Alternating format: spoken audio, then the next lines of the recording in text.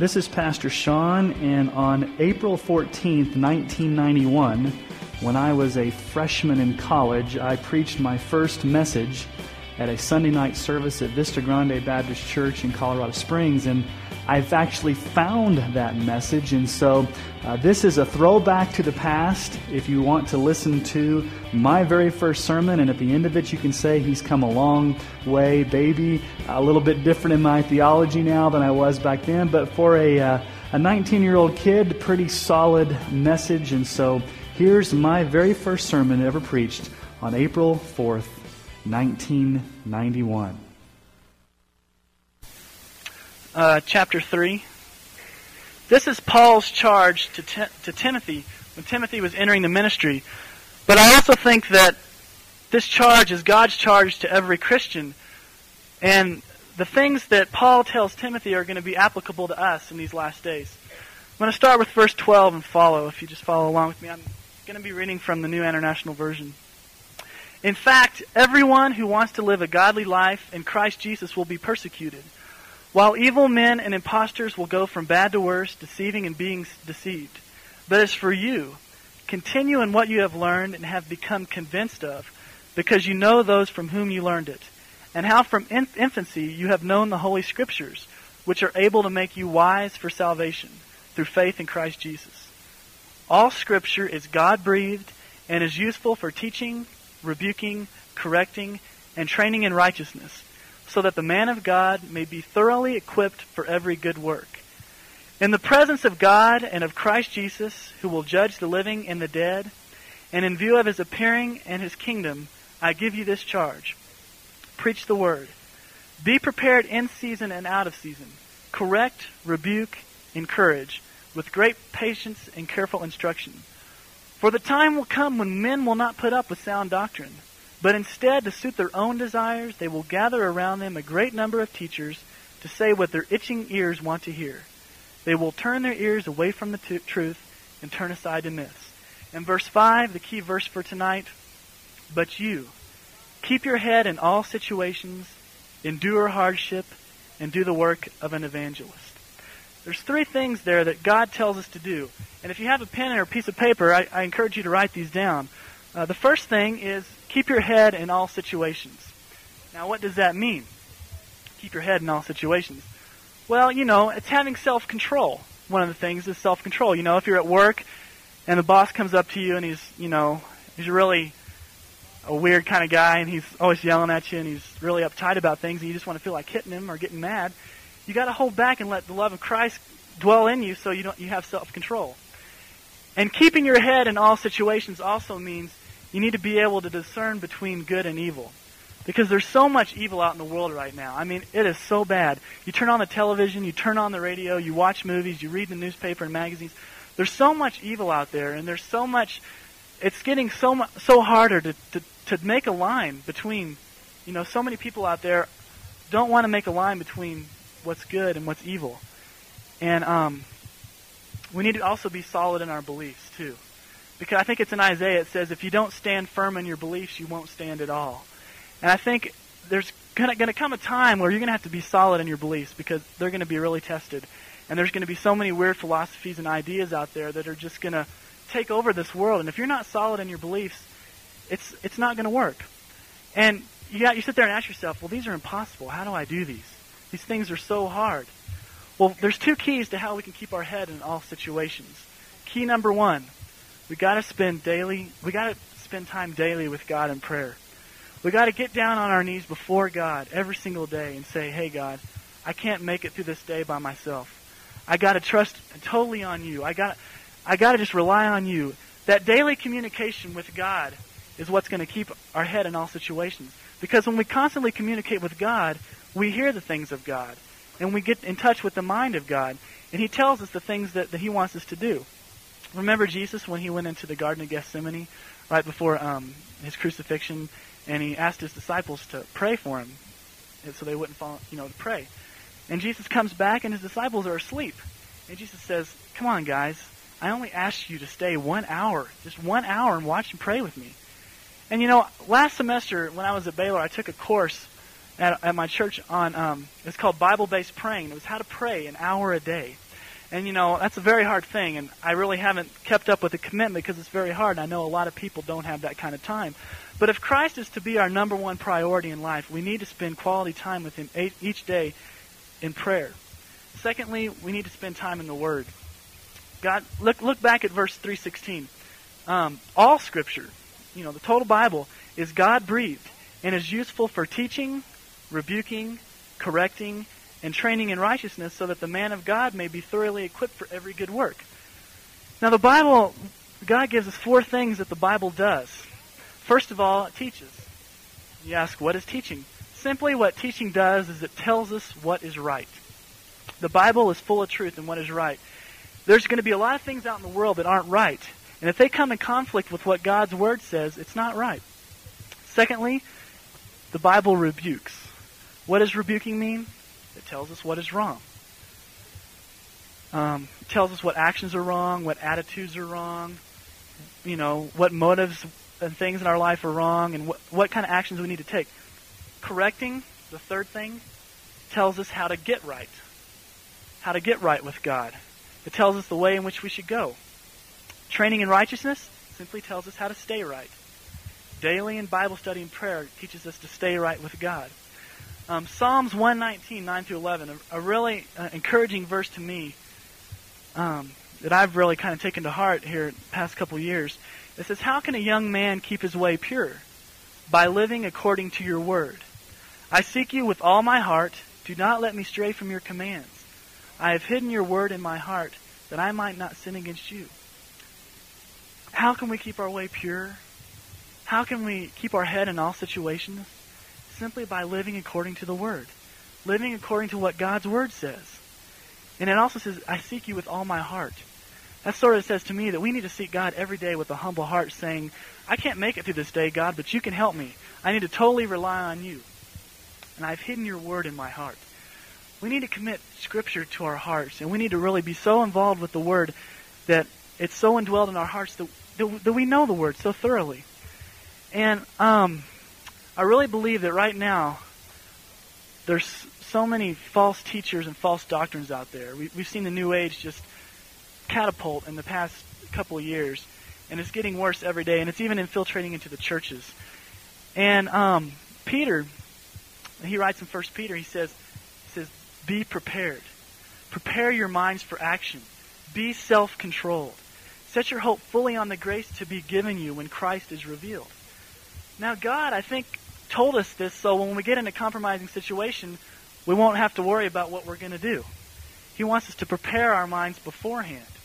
If you're prepared in God's Word, if you're prepared through prayer, when you get into that compromising situation where you need to keep your head in all situations, you'll have God's Word and the strength and the preparation of your heart and mind to rely on. And secondly, the second thing that Paul writes to Timothy and that God tells us is that we need to endure hardships. Right now in America, we don't know what hardship is. But I guarantee you, ask somebody who lived in Eastern Europe a couple of years ago what hardship was, and I think they could give a pretty good definition.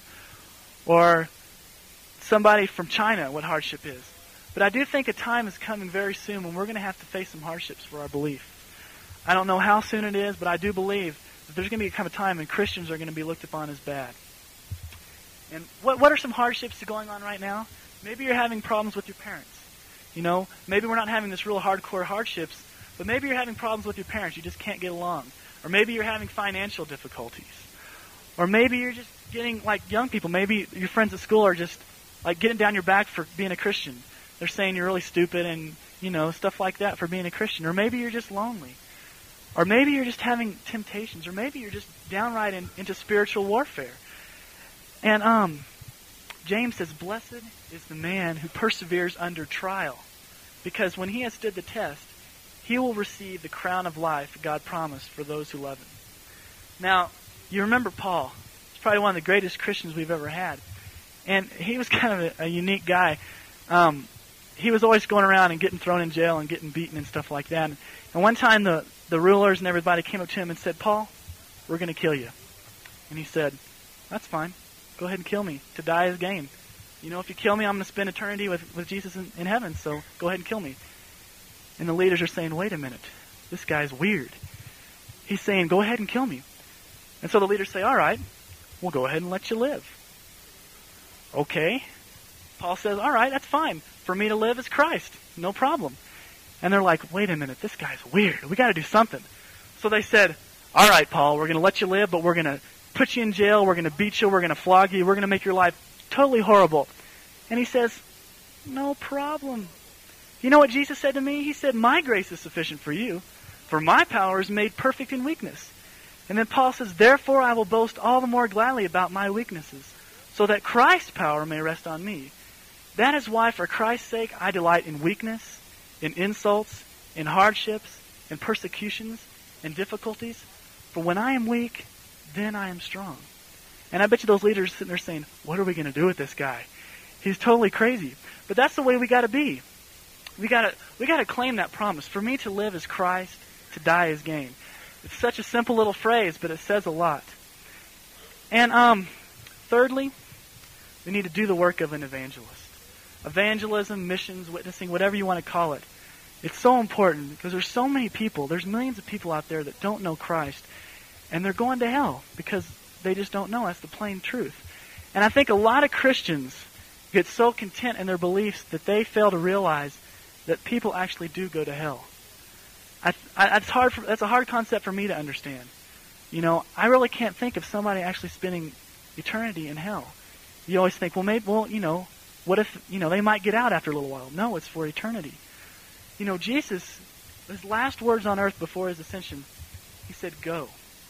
Go therefore unto all nations, making disciples, baptizing them in the name of the Father, the Son, and the Holy Spirit, teaching them to obey everything I have commanded. And surely I will be with you always, even until the very end of the age. And again, he said, go into all the world and preach the good news to all creation.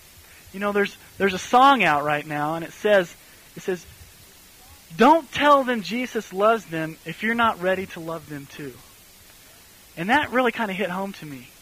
Because we talk about people over in Africa that are dying and stuff, and we don't know those people personally, but we need to have a burden for the lost. And I'm going to have to put a little plug in for EE because I'm involved in it, and I know it'll make my dad happy and all the other people in EE. So, but I mean, I'm serious, folks. If you're really battling with whether you should be a witness for Christ, or if you're really, struggling with your witnessing life, man, next semester join up, because it's been one of the greatest blessings for me, because it teaches you in a systematic way how to present the gospel. And you can just go and it's helped me develop a more burden for the lost, and to get into Scripture, and just to go out and just tell people, I'm not going to save anybody. I don't think anybody out here can say they're going to save anybody. Billy Graham can't even save anybody. God's the only one that can save people. But at the same time, God says you need to go. You need to go tell the people. That's our responsibility, is to tell the good news. And youth, man, y'all are in a unique position. I think your parents would be envious of the position that y'all are in right now. Think about your school. Think about how many thousands of kids you're around each day. That you just have a total harvest out there that you can reap. Because you can, it's just amazing how many people are out there just hungry for the Word. And young people, you need to really develop a burden for your friends. Because a lot of them don't know Christ. And you're the only one that's going to be able to tell them. And you're such in a unique position at school that you can do that. Oliver Cromwell, I think a lot of you all know him. The Puritan guy who was about 400 years ago the Prime Minister of England. One day, he looked around England and he said, we're running out of silver. We're running out of coins. We're running out of money. What should we do? So he calls in all of his guards and all of his, his people under him, and he says, we have a real problem here. We have no more silver left to run this country.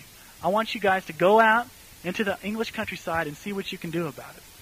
So they go out into the countryside. They don't find any gold, except for in this huge cathedral, this huge Anglican cathedral. All these statues of saints are just filled in this cathedral, and they're made out of silver.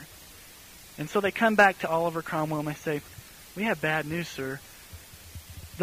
We went out there and there's no silver except in these beautiful cathedrals with these saints. These statues of saints are silver. And Oliver Cromwell says, good. We'll melt down the saints and put them into circulation. Now, if that's not a testimony to what God does to us, God melts us down and circulates us through the mainstream of humanity. God doesn't want us just to stand in church on Sunday morning looking very pious if we're not going to go around and circulate into the world.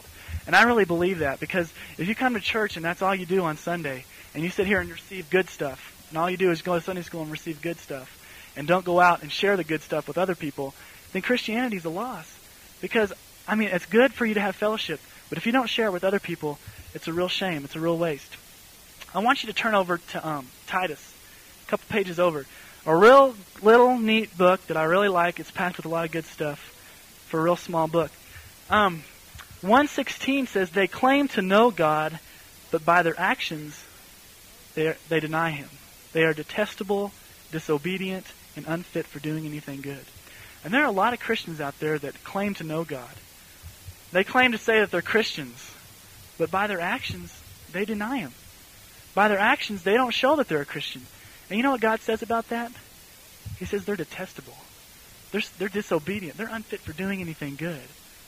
So as Christians, if we're going to claim the name of Christ, we need to let our lives and our actions exemplify that. And over in verse 11, for it is the grace of God that brings salvation, or for the grace of God that brings salvation has appeared to all men. It teaches us to say no to ungodliness and worldly passions, and to live a self-controlled, upright, and godly life where?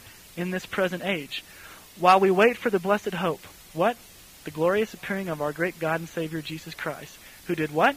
Gave Himself for us to redeem us from all wickedness and to purify for Himself a people that are His very own, eager to do what is good. You know what Christ did when He died on the cross? He died on the cross so that we could live eternal life with Him, and that while on earth, He could purify for Himself a people that are able to do good works.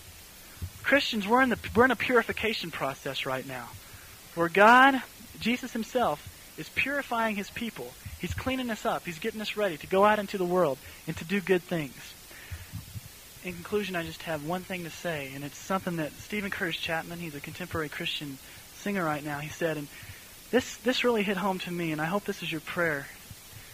He said, it's a key time in our lives when we ask, is Christianity going to be a part of our lives, or is it going to be life itself? And that's something we got to ask ourselves. Is Christianity just going to be a part of what we do, or is it going to be life itself? I want everybody to bow their heads right now.